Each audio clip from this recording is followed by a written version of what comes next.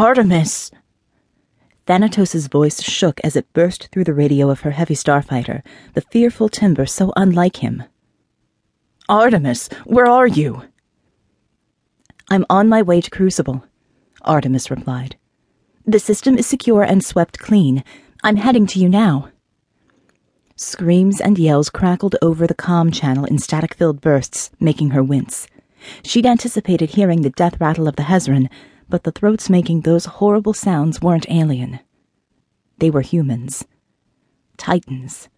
Apprehension churned in her stomach like a thunderhead. Thanatos, are you there? More distant screams blasted from her radio, and beneath that her commander panted like a dog who'd been run until its heart was bursting. Coming undone, he finally replied, the words strained, breathless. Falling apart. In the 100 years she'd served beside Thanatos, never had he sounded so defeated. He'd been her rock through every battle, the one Titan who'd never stumbled. Her heart shot into her throat, lodging in her windpipe. They were too close to fail now, too strong, too sure. He had to stand. Her hands shook as she guided the heavy fighter toward the Hezron homeworld and pushed the throttle all the way forward. Stay strong, she said. I'm coming. Crucible was a smoking ruin as she approached. Thanatos had glassed much of the planet from orbit before he'd taken his Titans down for the final battle, and craters pockmarked the alien world in cruel gouges. It was a terrible sight, one she'd long desired to see. The devastation that greeted her when she landed at the palace was astounding. Every wall was broken, and not a single tower stood. Smoke rose from the sprawling building like a dying dragon that had been run through.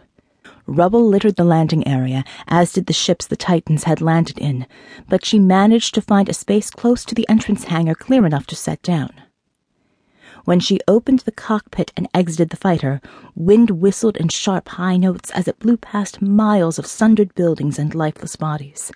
The crackle of fires and the warble of distant alarms came and went depending on how the breeze shifted through the destruction, echoes of the ruin that had so recently rained down.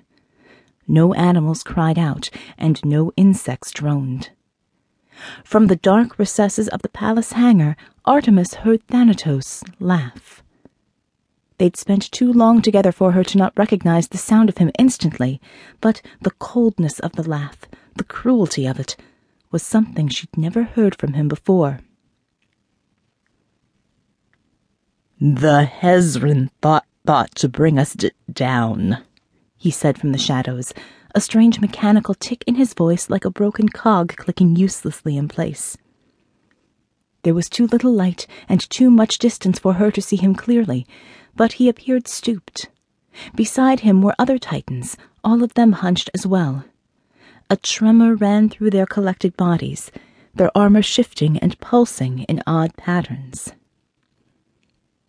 Without thinking, she took a step backward. What happened, Thanatos? What's wrong? He took a faltering step forward, as did the Titans next to him. Wrong?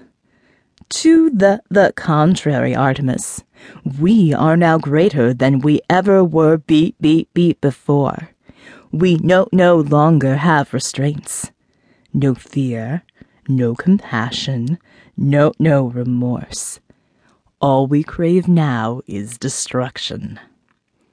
He laughed sharply, like a dog yelping. I don't understand. Light rose up Thanatos' body as he neared the hangar opening. His nano-armor quivered like mercury around his body, its jerking motions making her sick as it spiked and rippled and flowed. Her sharpened senses reached out to probe his body, and her mental radio connection, which all Titans shared when they were close to one another, filtered through the signals he emitted, all in an effort to discover what was going on.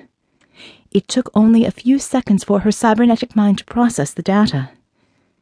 In spite of herself, Artemis had to admire the Hezron's ingenuity.